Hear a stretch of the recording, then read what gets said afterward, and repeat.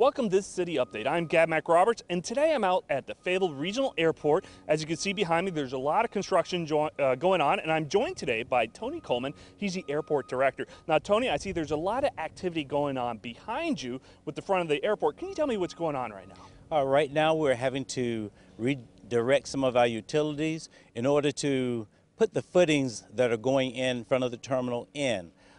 Originally, there was a problem with those footings because of the sewer line that went underneath them.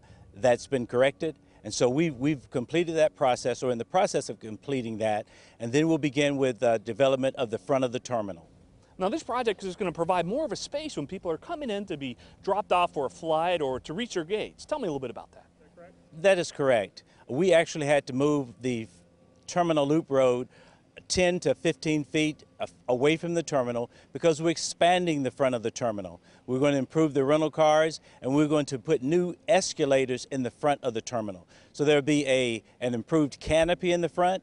The road network would have changed a little bit, but it will be a better experience aesthetically for the passengers who are coming to Fayetteville Regional Airport. And once a person's inside, there's going to be a lot more room for them, right? Tell me a little bit about that.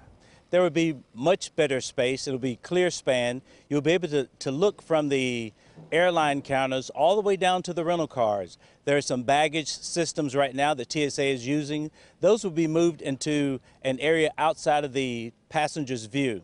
So they'll see new airline counters, new rental car counters, and new spaces throughout the terminal, at least on the first floor.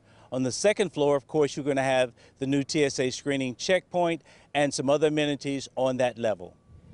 Now, when's this project expected to be completed by? All of the construction should be completed no later than the middle of November of 2020. Before we wrap up, Tony, I just want to ask you one more quick question. I know there's a restaurant that's supposed to be opening up within the month that's inside the gates. Tell me a little bit about passengers can expect when they come in to fly out and what they'll find when they're at this new facility. That is correct. That is being built out by Ben Stout Construction. It's called Tailwind. They're going to be the food, beverage, gift concessionaire for the airport. They'll have a location on the secure side, but they'll also have the ability for passengers who are waiting on the non-secure side to order their food, and it will be brought to them from the Tailwind restaurant. Well, Mr. Coleman, I want to thank you for coming on to this City Update and giving us the latest word on what's happening with the renovations at the airport, and I want to thank you for watching.